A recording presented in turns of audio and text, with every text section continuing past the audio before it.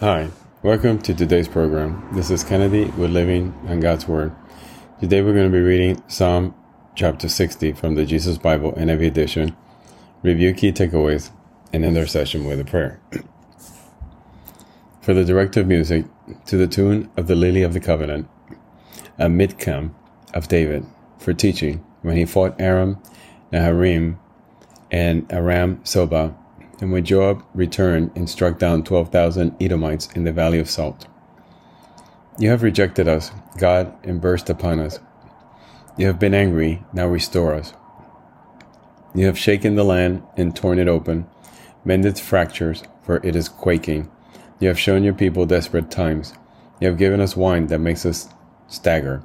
But for those who fear you, you have raised a banner, to be unfurled against the bow.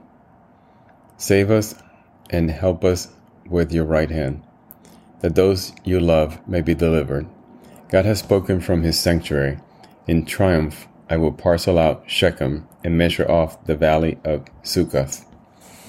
Gilead is mine, and Manasseh is mine. Ephraim is my helmet. Judah is my scepter.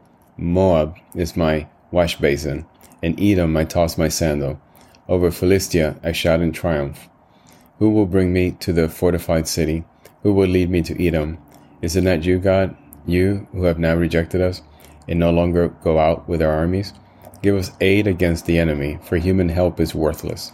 With God we will gain the victory, and he will trample down our enemies. This is the end of Psalm chapter 60. So here again, this is David praying to God, basically praising him when he fought Aram, Naharaim, and when Joab returned and struck down 12,000 Edomites in the Valley of Salt. So let us pray. Father, thank you so much for your heavenly word, the path towards your kingdom. Lord, on earth, there's nothing for us. Help us turn our eyes and our hearts and our mind towards heaven. Help us understand that there's nothing here for us, but all our treasures are stored in heaven. God, we need you more now than ever. We need you desperately. We need your love, your protection, your comfort, your hand over our lives. Father, guide us in your direction and help us understand that we need to be humble, that we need to be thankful, that we need to worship you every day of our life, and that nothing else matters but to worship you. We love you, Lord. Please come.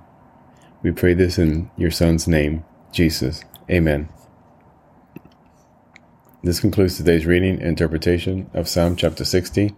We hope that you will join us again tomorrow. God bless you. This is Kennedy, your brother in Christ, always.